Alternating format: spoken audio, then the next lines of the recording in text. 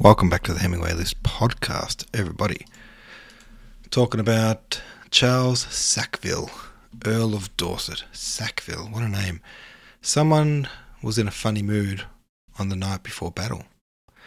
Reminds me of the scenes in War and Peace in which battle was imminent. There was always a giddiness. Like the subheading, written at sea in the First Dutch War on the night before an engagement, and then this kind of silly fa-la-la-la-la poem, which is a little bit comedic, and all this fa-la-la-la-la-ing seems like just a funny mood to be in on the night before a fight, a battle.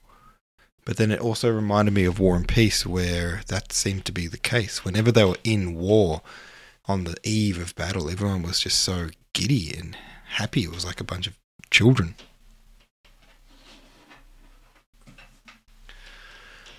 That was what I was reminded of. Swim, says the mama fish. He says Sackville was a member of the dissolute and witty courtiers of Charles II and a friend of Sir Charles Sedley, in whose orgies he participated. He was, however, a patron of literature and a benefactor of Dryden. In his later and less prosperous years, he wrote a few satires and songs, among the latter being the well-known To All You Ladies Now on Land. His writings are characterised by the prevailing indelicacy of the time. Wow, it's a bit of a rebel. Maybe this poem wasn't actually written at sea in the First Dutch War. Maybe that's part of the artwork. Like, this is meant to be a poem as told by someone on the night before a war, but the author wasn't actually in that situation. Could be. I don't know.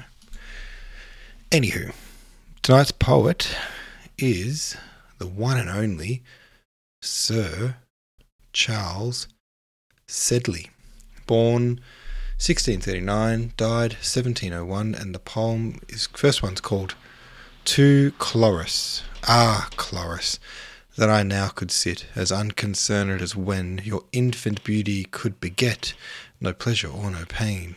When I the dawn used to admire and praise the coming day, I little thought the growing fire must take my rest away. Your charms in harmless childhood lay, like metals in the mine. Age from no face took more away than youth concealed in thine. But as your charms insensibly to their perfection pressed, fond love as unperceived did fly and in my bosom rest. My passion with your beauty grew, and Cupid at my heart, still as his mother favoured you, threw a new flaming dart. Each gloried in their wanton part to make a lover. He employed the utmost of his art to make a beauty she. Part 2 is called To Celia. I don't actually know if it's part 2, I'm assuming. Not Celia, that I jester am, or better than the rest, for I would change each hour like them, were not my heart at rest. But I am tied to very thee, by every thought I have, thy face I only care to see, thy heart I only crave. All that in women is adored, in thy dear self I find, for the whole sex can but afford the handsome and the kind. When then should I seek further store, and still make love anew? When change itself can give no more, 'tis easy to be true. Alright, that's our poems. Good one, folks. That's it. See you tomorrow.